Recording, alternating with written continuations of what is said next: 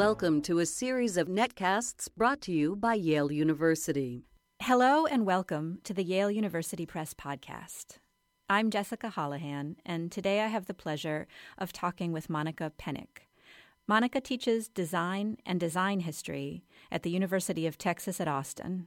This summer, we've published her book, Tastemaker, Elizabeth Gordon, House Beautiful, and the Post-War American Home.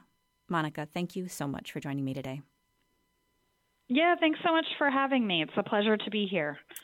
So Elizabeth Gordon is a name that is probably not a household one for most of the people listening. Can you give us just a quick biographical sketch and also why it is that her life has made for such a completely fascinating book? Sure. Well, Elizabeth Gordon is the focus of the story because she was the editor-in-chief of House Beautiful from 1941 until her retirement in 1964. But she has a really interesting background that brought her to this position. So she was born in 1906 in Logansport, Indiana, and she came from a very strict Methodist upbringing that seemed something of a shadow over her life. This shadow persisted until she left home in 1924 to attend college at the University of Chicago. Now, the funny story here is that her mother actually came as a chaperone, but eventually got involved in her own classes and left Elizabeth Gordon to her own devices. This was repeated by an acquaintance of hers when they were much, much older in life. But this story gives us a sense of who Gordon was as a young woman and how she got things done. So the story goes something like this. So Elizabeth Gordon walked into a Michigan Avenue sales office for automobiles. And she walked up to the sales manager and says, "Hello, I know how to increase the sale of your cars. I go to the university here, and if you let me drive your brand new white Roadster on campus and around town, I will sell lots of these cars for you, faster than you could do it yourself." And so the manager looks at Elizabeth Gordon, who was tall and quite lovely, beautiful smile, and he shook her hand and said, "Okay, Elizabeth, come back on Monday and you can take the car." Well, the problem was Elizabeth Gordon didn't know how to drive. So she called up a friend, told the friend what had happened, and asked her friend to teach her how to drive a car over the weekend. So she came back to the car salesman on Monday morning. She knew how to drive. She took the car away and for the remainder of the year drove this exciting white convertible Roadster around the streets of Chicago. And it turns out she had enormous luck selling the cars to the sophisticated co-eds, and the happy manager marveled at the wit of this amazing young woman. So I love this story. It shows how adventurous and persuasive that Gordon was from a very, very early age. And what an adept salesperson. She invented guerrilla marketing. So Gordon takes all of this. I'm sorry? She invented guerrilla marketing. Exactly. So she takes all these skills and begins to parlay this into a career. Now, however bold Gordon might have been, she was still bound by tradition. And her first job actually out of college, she was a teacher. But she didn't last long at this. And she very quickly moved to New York City, where she worked in advertising. She began to work as a freelance journalist, working on a variety of daily and weekly newspapers. And by 1936, she was beginning to work for actually a former advertising client, Good Housekeeping, which was, by the way, owned by Hearst, who would eventually own House Beautiful. So in this role, Elizabeth Gordon became a recognized authority on all things domestic. And in 1937, with co-author Dorothy Dukas, she wrote her first book called More House for Your Money. Now, this book was in the tradition of domestic advice books or how-to books, and it was aimed at the American middle-class homeowner or a prospective homeowner. But this book was typical Elizabeth Gordon. So it was one part criticism of contemporary housing stock, it was one part education, and one part aspiration. And Gordon tackled things in the chapters like how to buy land, how to get building plans, how to finance a house, how to furnish the inside. And Gordon and Dukas operated from the premise that Americans needed help in their quest for good houses, and that they could provide the right kind of help in the form of knowledge. And if American buyers knew enough, they could get a great house. And in fact, they could get more house for their money. So what I love about this book is you can hear Gordon's voice and you can hear her faith in the American consumer. And these two things would remain consistent throughout Gordon's entire career. And that's how she got to House Beautiful. So House Beautiful is something that I'm sure most of the people listening will have heard of. It's still in publication. But in fact, it started in the late 19th century, nearly 50 years or something like that before Elizabeth Gordon became its editor. How did things change in significant ways when she took over at the helm from what it had been for decades to what it became under her editorship? Yeah, the interesting theme here is actually consistency. So from the founding of the magazine in 1896 through Gordon's tenure, which was 1941 to 1964, House Beautiful was a consistent voice for design reform and for good taste. So Gordon was brought on, and she was a perfect fit for what House Beautiful had been, and she only strengthened this message throughout her tenure. Now, I want to say just a tiny bit about House Beautiful in the 1890s because it gives a great sense of what Elizabeth Gordon actually inherited. So the magazine was founded in 1896 in progressive-era Chicago. House Beautiful was one of many popular magazines founded in these years, and the founding editors, Eugene Clapp and Herbert Stone, were both self-styled housing crusaders, and they believed that their new publication could reform the world. They focused on residential architecture, interiors, and applied domestic arts, and they had a mission, and that mission was essentially to lead people toward good taste, toward utility, and toward simplicity in their homes. So this was very much a reform-minded goal. And it was tied, interestingly, to the arts and crafts movement, which was, of course, at its height in America in those years, thanks in no small part to House Beautiful's work in this period. So House Beautiful became quickly an advocate for the arts and crafts movement in the United States and began to promote both the ideals and the aesthetic of the arts and crafts. Now, their interest in the arts and crafts is no coincidence because the magazine and its editors were in the thick of it because Chicago was, in fact, an important center of arts and crafts reform ideas. There were, for example, educational programs hosted out of the Hull House. And of course, in Chicago, many key designers in the arts and crafts movement were right there practicing. Most importantly, Frank Lloyd Wright. Now, Frank Lloyd Wright weaves in and out of the story of House Beautiful clear up to the time of Elizabeth Gordon and to Wright's death in 1959. Wright had such a long life and a long career, and he was involved with House Beautiful throughout this whole time. Until mid-century when he becomes a friend and ally of Elizabeth Gordon.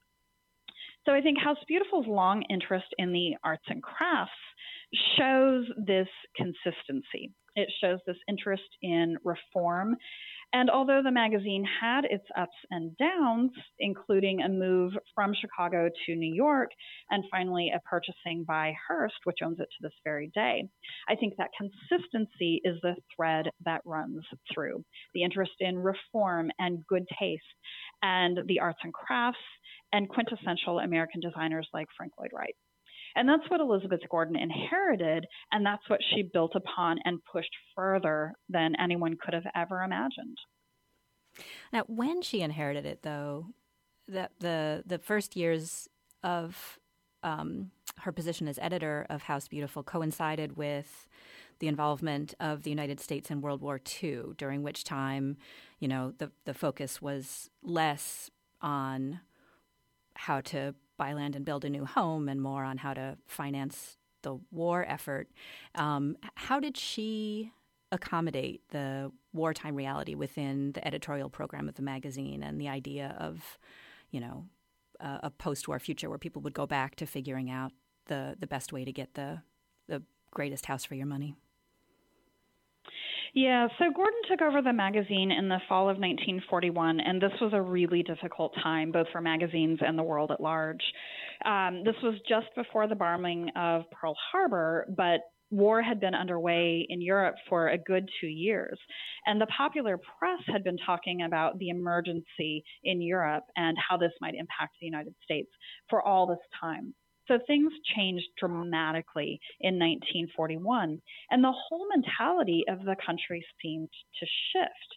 The U.S. government started imposing rations on commodities and consumer projects, and as goods were diverted to the war effort, Gordon, as editor, had to begin to adapt her own running of the magazine, both in terms of her day-to-day operations and in terms of the kind of content that she wanted to publish. So an example of both of these, for her day-to-day operations, the magazine was subject to rationing, just like individual Americans were. So Gordon was forced to keep her page count low. She had to have a magazine of under 100 pages. She had to use fewer photographs when film supplies were limited. And when cars and tires and gasoline were rationed and in short supply, she had to keep her journalists and her photographers at short range. So this all impacted what she was able to do. Yet among all of this, Gordon, like so many editors, kept this feeling of optimism. And what she attempted to do was help build what other historians have called the ideological framework of a world at war. Now, she didn't focus so much on the downsides, but on the future possibilities. So Gordon would run magazine covers and feature articles that focused on common wartime themes, like the home front war effort, like rationing and thriftiness. But she also started to look at things like housing for war brides and for returning veterans. So despite the seriousness of the situation, Gordon maintained this outlook that the future was going to be a better place to be. And because House Beautiful was in large part aspirational, and much of her rhetoric during the war years focused on planning for what she described as better things to come. So she was always editing toward the post-war dream, the dream of a better world, although she was bound by certain other circumstances. One of the things that I found particularly interesting in this story is the degree to which, though she was focused on projecting this aspirational vision, she was keenly attuned to the specific interests and goals and likes and dislikes of her readership and did a lot of research into that. Can you talk to us a little bit about how she sort of revolutionized consumer desires research for the magazine? Yeah, sure. So Gordon really wanted to understand what her readers liked, how they wanted to live, why they bought the things they bought. This included everything from furnishings to paint colors to the architectural styles that they might prefer for their houses. So Gordon was in constant dialogue with architects and designers in these years to try to put her finger on what trends were. But in the early 1940s, right at the beginning of her editorship, she opened another conversation, and that conversation was with her readers directly. So she started to ask them, again directly, what do you want? Why do you want it? Now, Gordon was certainly not the first to do this. So I'm not sure I would say she revolutionized, but she really pushed the envelope of what you could do with those kinds of questions.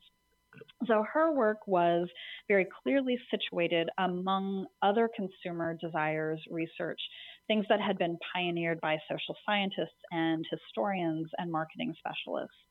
But Gordon wasn't really satisfied with the work of others. So she launched her own series of reader questionnaires and surveys. Two of these are of particular note. The first is and this is a quote, this is what the headline ran in House Beautiful. The first is, quote, what people say they want. And the second was what the GI wants in his post-war house. Now, I love both of these because particularly the second was a poll or a reader survey that was actually administered in partnership. So this partnership was through Stars and Stripes, the military newsletter. And this did a great deal to accommodate or to register not just what women wanted, but what men wanted and what soldiers wanted for this post-war world in which they would return home to. So Gordon's strategies were engaging. She wanted to ask as many kinds of readers as she could to chime in on their likes and dislikes, their hopes, their dreams, their wants, and their needs. So she was trying to engage a very large and varied reader population. And she had this terrific strategy that was highly motivating. So most of her questionnaires and reader surveys were actually run as contests. So for example, with the GI study, she offered prize money for what she would consider the best answers. In addition to prize money, she would publish excerpts of the letters and the winners' names in the magazine. For the Desires Research Contest, which was another program she won, another program that she ran, she would ask a certain question. For example, what do you want in this kitchen and why? And so she would run a picture of a kitchen and then a set of questions and ask readers to respond. So participants could send in letters and they would talk about what they liked about that kitchen, what else they would want, and the participants were registered to win the contents of a new kitchen, the very kitchen that was pictured in the magazine. So this was a great carrot in front of her readers, and she got enormous reader participation through this. She sincerely was interested in their viewpoint. She wanted to bring readers into the conversation, and she used all the data that she collected. So she would take all this data and she would translate it into these feature articles that would talk about the best trends in living. And so this could have a domino effect. It would again impact the future for readers, but designers were paying attention. Manufacturers and retailers were paying attention to all of this. And so it had the effect of not only impacting individual likes and dislikes, but eventually impacting what designers designed and what retailers brought to market. Was it Gordon herself who would choose the winners of the contests that she ran? I think Gordon was pretty much in control of everything. So it could have been a team effort, but I imagine her and her most trusted staff people sitting at a desk choosing the best answers. That's not something that my research has revealed, but that's how I imagine it working, just knowing how she was. Yeah. Deep magazine secrets. Yes. So something like the Climate Control Project, which was a big focus of hers for a while. Was that something that came out of this research, or was that something that she found elsewhere? The Climate Control Project was an editorial, a very ambitious research and editorial program, and it very much came out of Gordon's desire to know. She believed that knowledge was power. And she believed the more knowledge she could put in the hands of her readers, the better the design outcome. So in about 1947, Gordon launched this ambitious project that went under the title of Climate Control. And the project was eventually published in October 1949, but it actually has a much, much deeper history than that. And the history actually dates back to the very beginning of Gordon's writing career, so all the way back to 1937 with the book More House for Your Money. In the 1930s, Gordon was already writing about homes and their ability to perform well under a variety of weather conditions. So she was concerned with performance. That was her term, building performance. So would a house be comfortable to its inhabitants in the winter and in the summer? Was it cool in the summer and hot in the winter, or warm in the winter? So she was interested in what she called weather control devices. Now, in the 1930s, this was little more than insulation and weather stripping. But weather control devices became much, much more sophisticated in the 1940s when Gordon launched the Climate Control Project. Now, from 1937, we skip ahead about a decade and we see that Gordon was involved with another early project that had everything to do with design with climate. And this has to do with what was called then the solar house. Gordon was involved with an effort sponsored by Libby Owens Ford, who was the manufacturer of double pane glass called Thermopane. So in the early 1940s, Libby Owens Ford launched a national campaign to promote their windows. And they wanted to look at how these windows could be used in the design of houses that could activate solar energy. So, for example, passive solar to heat a house in winter. So this company wanted to boost public knowledge of solar house design as a thing, which of course in turn helped boost sales numbers for their new windows. So Libby Owens Ford asked architects from across the nation to submit a number of designs for solar houses. And they assembled a jury of 38 authorities who would select winning houses from amongst these submissions. The idea was to build these houses that were selected, although that never actually happened. But these designs did get published in a 1947 book called Your Solar House. Now, the jury that was assembled included architects and educators and, of course, magazine editors. And guess who was involved? Elizabeth Gordon. So she served as an expert alongside her competitors, the editors from, for example, Sunset Magazine, Good Housekeeping, Better Homes and Garden, Ladies' Home Journal, House and Garden, and editors from professional journals like Architectural Forum or Interiors Magazine. So Gordon cut her teeth on this Libby Owens Ford project and really became interested in design with climate. So she tracks a long history from her own work through Libby Owens Ford and the Solar House movement, and this gave her important inspiration. So when she was editor at House Beautiful, launching all of these research initiatives, she decided to launch her own in-house research initiative, and this became Climate Control. Now, what Gordon was doing here was looking at this history of house design according to climate. And she identified a big problem that was still current in American housing.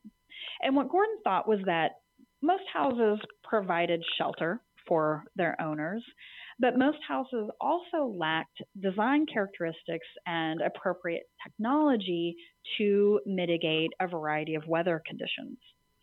So the bottom line for Gordon, again, was that houses couldn't perform and that houses were not comfortable in 4 seasons. So what Elizabeth Gordon wanted to do was use research to gather data, and this data could then inform design that would solve this house problem that she identified. So Gordon's big idea was to start gathering national climatological data. Now, this data had been collected since about 1935 by the U.S. Weather Bureau, who actually started this data collection for the benefit of the armed services. So what Gordon hoped to do was use existing data to advise Americans and American architects about how to build the perfect house for the place in which that it might be built. So she decided that she needed to assemble a team of experts. These included a climatologist, the former chief of the U.S. Weather Bureau, an economist, and importantly, Walter Taylor, who was at the time an architect and the director of research for the American Institute of Architects. So these scientists, the member of the AIA, combined with House Beautiful staff to launch this massive research effort. So the first thing they did was collected all of the climate data, and their idea was that they would map 15 climate zones in the U.S., and they would develop house designs appropriate for the climate in each zone, again, with the goal of maximizing human comfort. So they looked at data that had to do with, for example, solar conditions or wind or precipitation. And then the team would determine what the best house would be.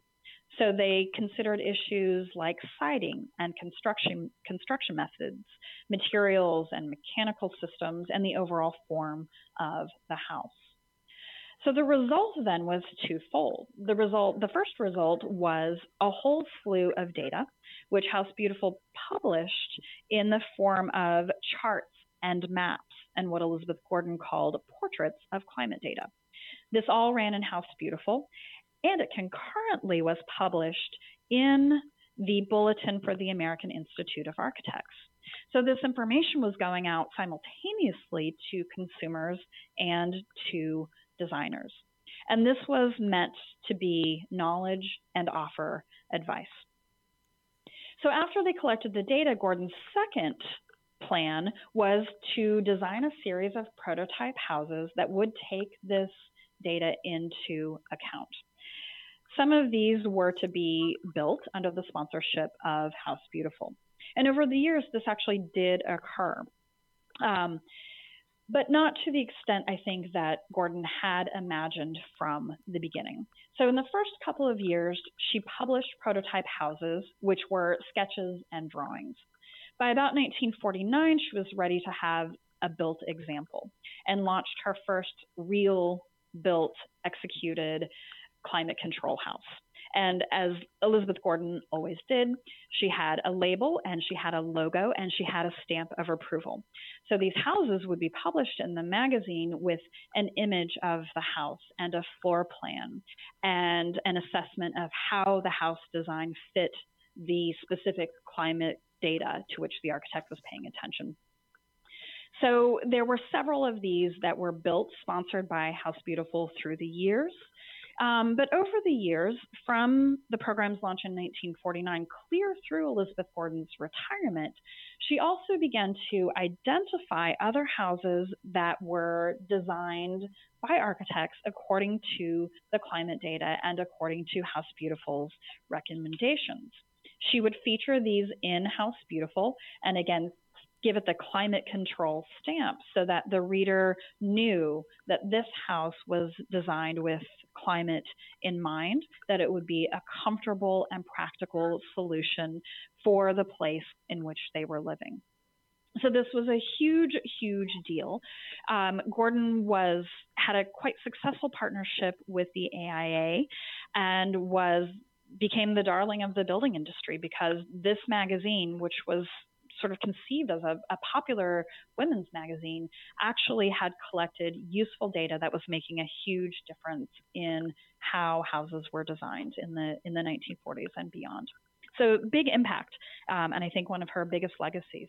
Little known, but one of her biggest legacies. I mean, it's just stunning, both in how forward-looking she was and how this story illustrates, as do so many in the book, how unbelievably savvy Elizabeth Gordon was at aligning constituencies, that she would get the advertisers working with the designers, working with the architects, working with the building industry, and then all in communication with the consumer that had the potential to be competing, felt that they were collaborating, is how it comes across in your book anyway, which is really just a marvel to think about.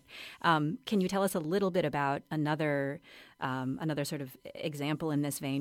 Yeah, sure. So Elizabeth Gordon was really, really good at forming partnerships, and she was really good at ensuring that all the projects were executed to her standards, which apparently was referred to in the industry as the Gordon standard. But she was really good at maintaining this level of quality in all of the initiatives that she launched over the years. There's another small example in here that I think bears note, and this has to do with a collaboration that really speaks to her interest in taking design, her ideas of good design, and popularizing them on what I call cross-platform, meaning that she took her projects beyond the printed page. So she hosted design competitions and design exhibitions, and she commissioned design work from architects and builders. And she was instrumental in bringing new products to market. The best small example here was actually her work with none other than Frank Lloyd Wright. So in 1955, Gordon convinced Wright to design a mass market line of home furnishings to be sold to the general American public through department stores. This would be called the Taliesin Ensemble. Now, this kind of arrangement, this kind of partnership was totally new for Wright and totally out of character for him.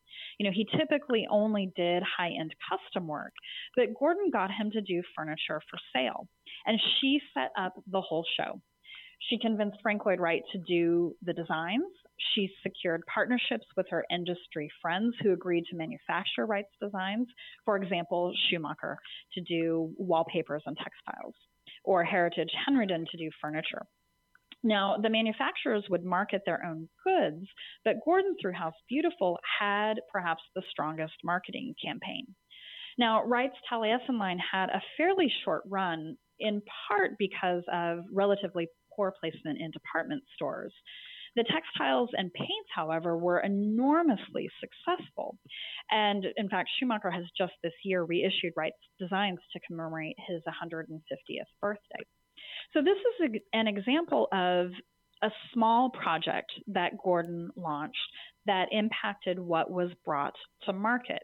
It was a successful effort in its own right, but her longest and perhaps most successful initiative was the Pacesetter program. Now, this program was actually situated in the mid-century debate over the definition of modern design, specifically what was good modern design and what was good modern design for the American family home. So this question of what is good modern became particularly heated in the post-war years. And this turned into a battle, what I have come to think of as a style war. So designers, manufacturers, retailers, critics, editors, and tastemakers, design schools, and cultural institutions like the Museum of Modern Art, for example, all put forth their competing definition of modern design. So among the competing version of modern design, two distinctive sides formed.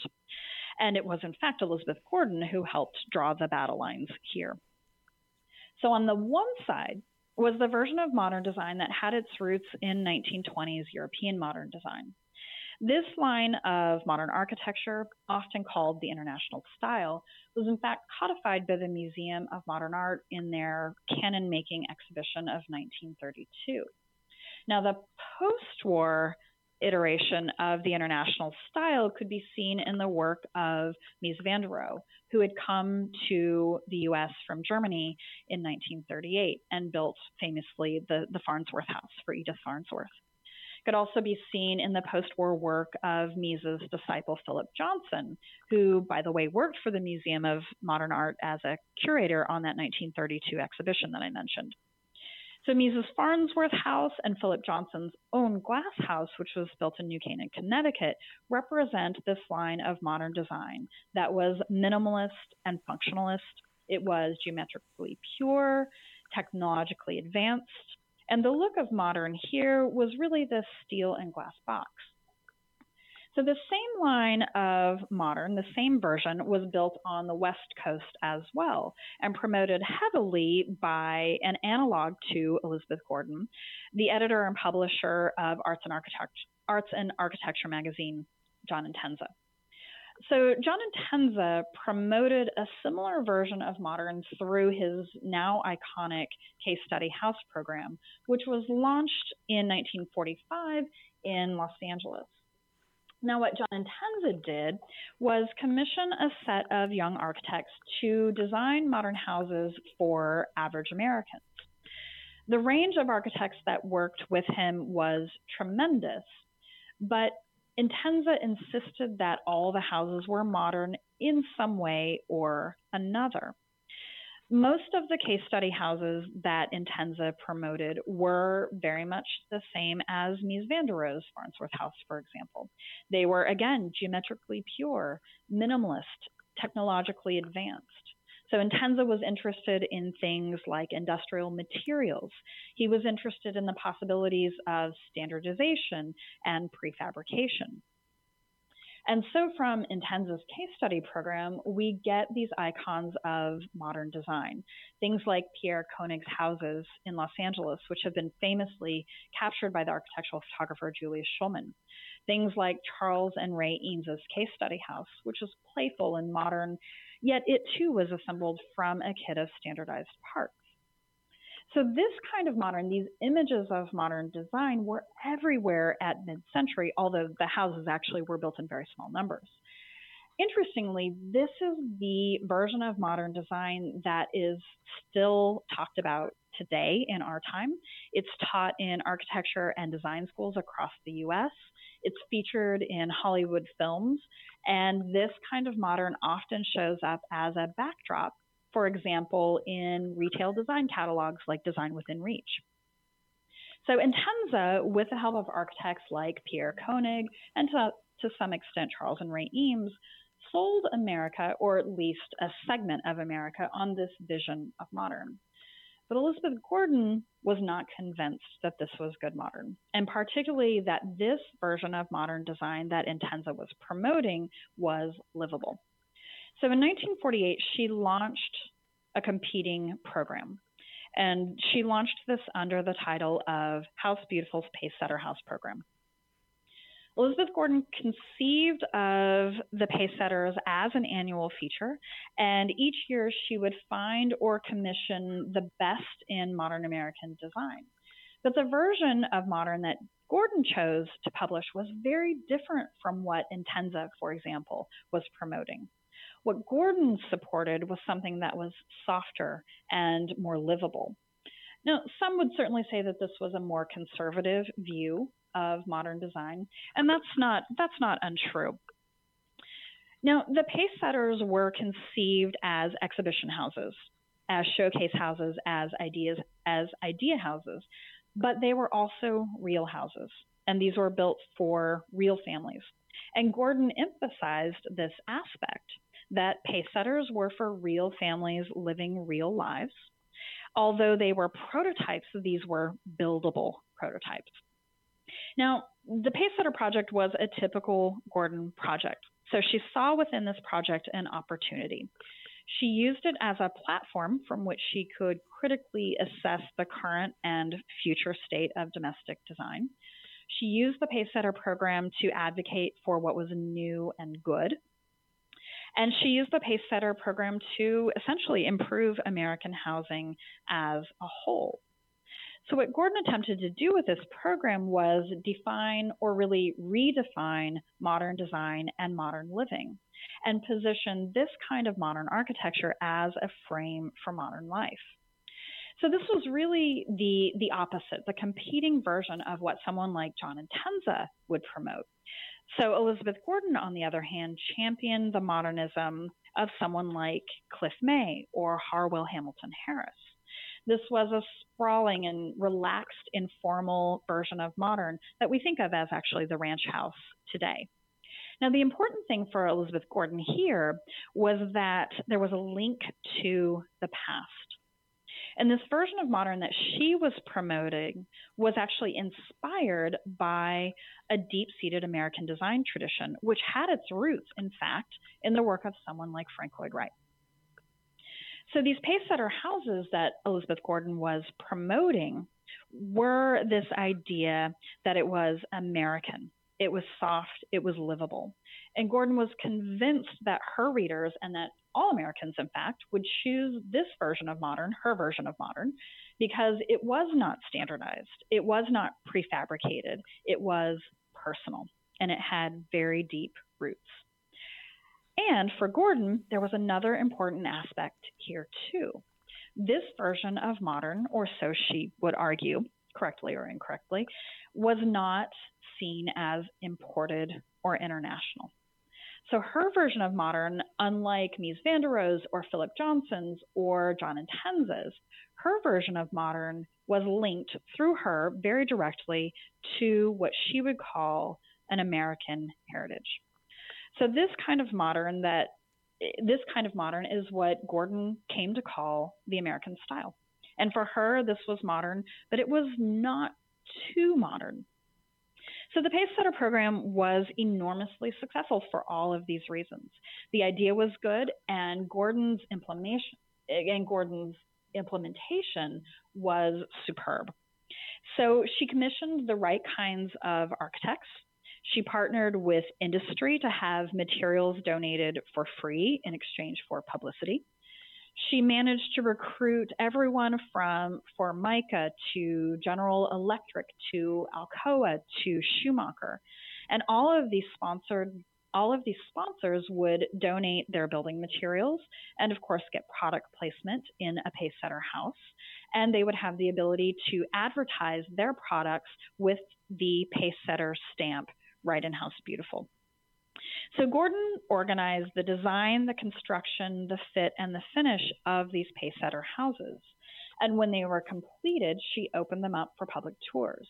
And these public tours were sometimes free and sometimes for a fee, and the fees were often donated to charity. But these tours were enormously popular. They were toured by tens of thousands of people, so we hear. Now, the second part of this, though, was that every single room was published in House Beautiful, and often over multiple months. So the House Beautiful Pacesetters generated, in some cases, perhaps a year's worth of magazine content, and, of course, all the advertising revenue that would come along with this.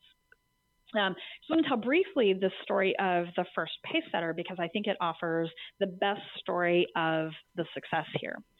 So Gordon partnered with the designer Cliff May in Los Angeles to design and launch the first Pacesetter project, which was published in House Beautiful in 1948. Now, this Pacesetter house was really a model of the best thinking and the best living available at that moment in time. And again, we can think of this stylistically as a California ranch house. And in fact, Cliff May is often considered the father of the American ranch house. Gordon loved Cliff May's Pacesetter. She argued in the magazine very directly that it was livable and relaxed and informal. It had a pitched roof. It used natural materials. It was easy to live with. It was spacious and had an open floor plan. It was light and bright. It had vast expanses of glass. And it encouraged a healthy and social lifestyle with plenty of indoor and outdoor spaces and lots of room to entertain children and guests. And of course, it had all the latest domestic gadgets, everything from a walk-in freezer to a hi-fi stereo system. So this house, this Pacesetter, had everything the post-war family could want and need. But Gordon argued that it was still practical and that it was still affordable. So this was the attainable American dream. And people really bought into Gordon's version of these dreams. And something like the Pacesetter house from 1948 was built in the tens of thousands, if not hundreds of thousands of houses across the U.S. So that we see the Pacesetter, using this first one as a model, this project was enormously successful. It launched Cliff May's career. And he writes to Elizabeth Gordon, and this is all in his archive. He wrote that he received hundreds of letters from readers who wanted to buy the floor plan, or if they couldn't buy the floor plan, could they hire Cliff May? And the answer, of course, was yes, they could hire Cliff May. And in subsequent years, he ended up building at least 9 derivatives of that original Pacesetter. And these derivatives were everywhere across the U.S., not only in California, but in Oregon and Oklahoma and Texas and Ohio. So what we see here with this Pacesetter is that Gordon and May, together with all of the partners who made this project possible, helped spread that version of good modern design that Elizabeth was so interested in promoting. Most of the subsequent Pacesetters, and the program ran through 1965, most of the subsequent Pacesetters had the same kind of philosophical underpinnings and often shared a similar family resemblance in terms of style. And this is actually the kind of mid-century modern design that we see in suburbs across the United States now today, anywhere from Los Angeles to Dallas to Kansas to New Jersey. So I think a great example of her partnerships and her ability to leverage these partnerships and spread the word that she wanted to spread across the nation. So now, a dozen years into her tenure as editor of House Beautiful, she has, she's launched careers, she's established strong relationships with professionals across numerous industries. She has a large and very attentive readership, and she publishes an editorial that takes a strident, if not outright combative tone. Can you tell us a little bit about that? Yeah, sure. So Gordon always seemed to have her finger on the pulse of the nation and would regularly and strategically adjust her editorial language to hit what we might think of as hot buttons. And this is exactly what happened in April of 1953. And keep in mind, this is the Cold War era. This was McCarthy era America. And in this tense and anxious and political moment, Gordon published her most famous or infamous editorial ever, titled The Threat to the Next America.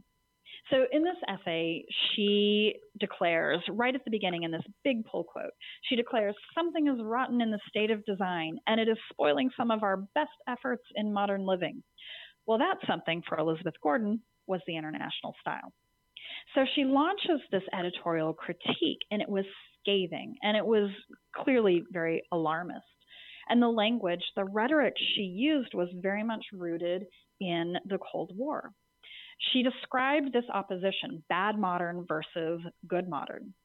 And to describe bad modern, she used words like conspiracy and mass hysteria and propaganda and dictator and cult and dogma and totalitarian.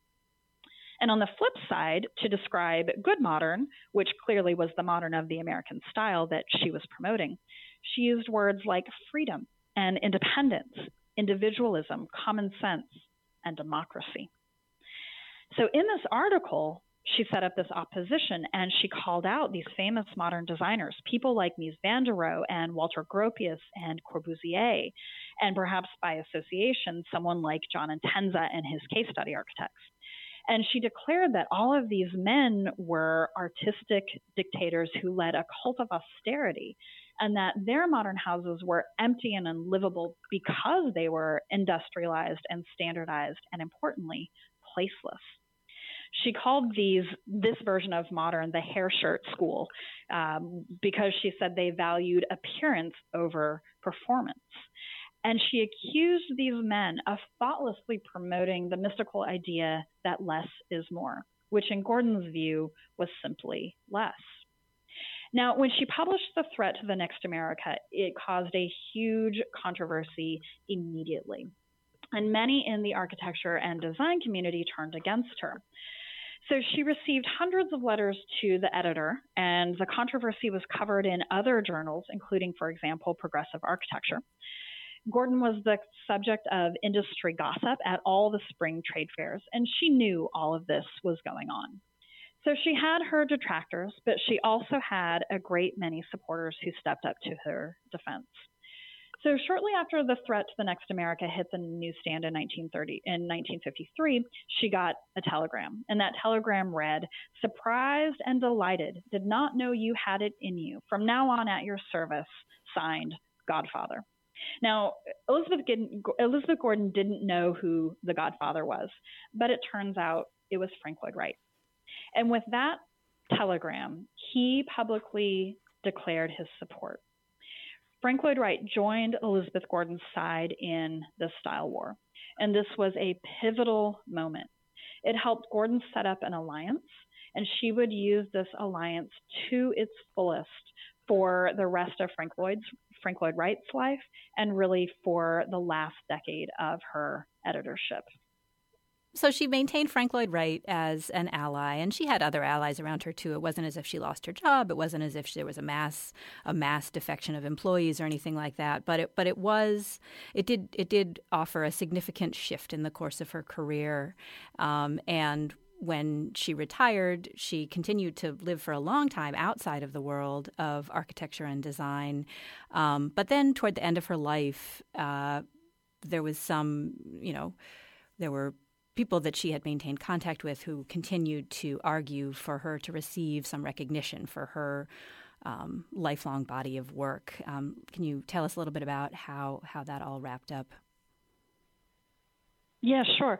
So Elizabeth Gordon retired at the end of 1964 after 23 years at the helm of House Beautiful. And when she retired, she had a number of big successes under her belt. The Pace Setter program, the Climate Control Project, her 2 issues on the Japanese concept of shibui, which is beauty, the Taliesin Ensemble, all those wonderful stories, all the careers that she was able to launch. In 1960, she received a few honors, including the Communicator of the Year and the Trailblazer Award. In the 1970s, she was knighted by the Finnish government for her reporting on Scandinavian design.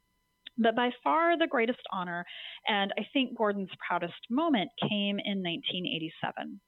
So Elizabeth Gordon was 80 at this time, and she had been retired from House Beautiful for over 2 decades. But in 1986, 2 of her greatest allies, the architect Alfred Browning Parker, who was a Frank Lloyd Wright disciple and a life friend of Gordon's, and Curtis Biesinger, who was a former Frank Lloyd Wright apprentice and former House Beautiful staff member, came together and decided to nominate Elizabeth Gordon for an honorary membership in the American Institute of Architects. Now, this nomination, even in 1986, was not without controversy. In fact, she had been nominated for and rejected 3 times before. And although she had been the darling of the AIA in the 1950s, especially after the Climate Control Project, members of the AIA, or so it perhaps seemed, had never quite forgiven Gordon for the whole threat to the Next America controversy. By the 1980s, though, I think the AIA had a new perspective. They had begun to recognize the wisdom of Gordon's criticism, if not the wisdom of the rhetoric that she chose to use in 1953. The AIA recognized Gordon's contribution to American design and American life. So this final bid, this final push in 1986 was successful. And in 1987, Gordon was conferred as an honorary member in the AIA. And this honor only served to confirm what so many had known for decades. And that was House Beautiful under Gordon's leadership had been a significant voice for architectural influence. Gordon was a critic and a catalyst for design reform. She was a tastemaker whose initiatives and crusades really did shape the present and the future of American design. She was an amazing person. It's an amazing story. Monica, thank you so much for writing it down for us to read. Thank you again for taking the time to talk to us today about Elizabeth Gordon and this extraordinary chapter in the history of American architecture and design and magazine publishing. Thanks so much for having me. The book, again, is Tastemaker, Elizabeth Gordon, House Beautiful, and the Post-War American Home. It's available in bookstores and online, including through the Yale University Press website. Thank you for listening, and please visit us online at yalebooks.com to keep up with this podcast series, as well as the latest from our blog and our authors.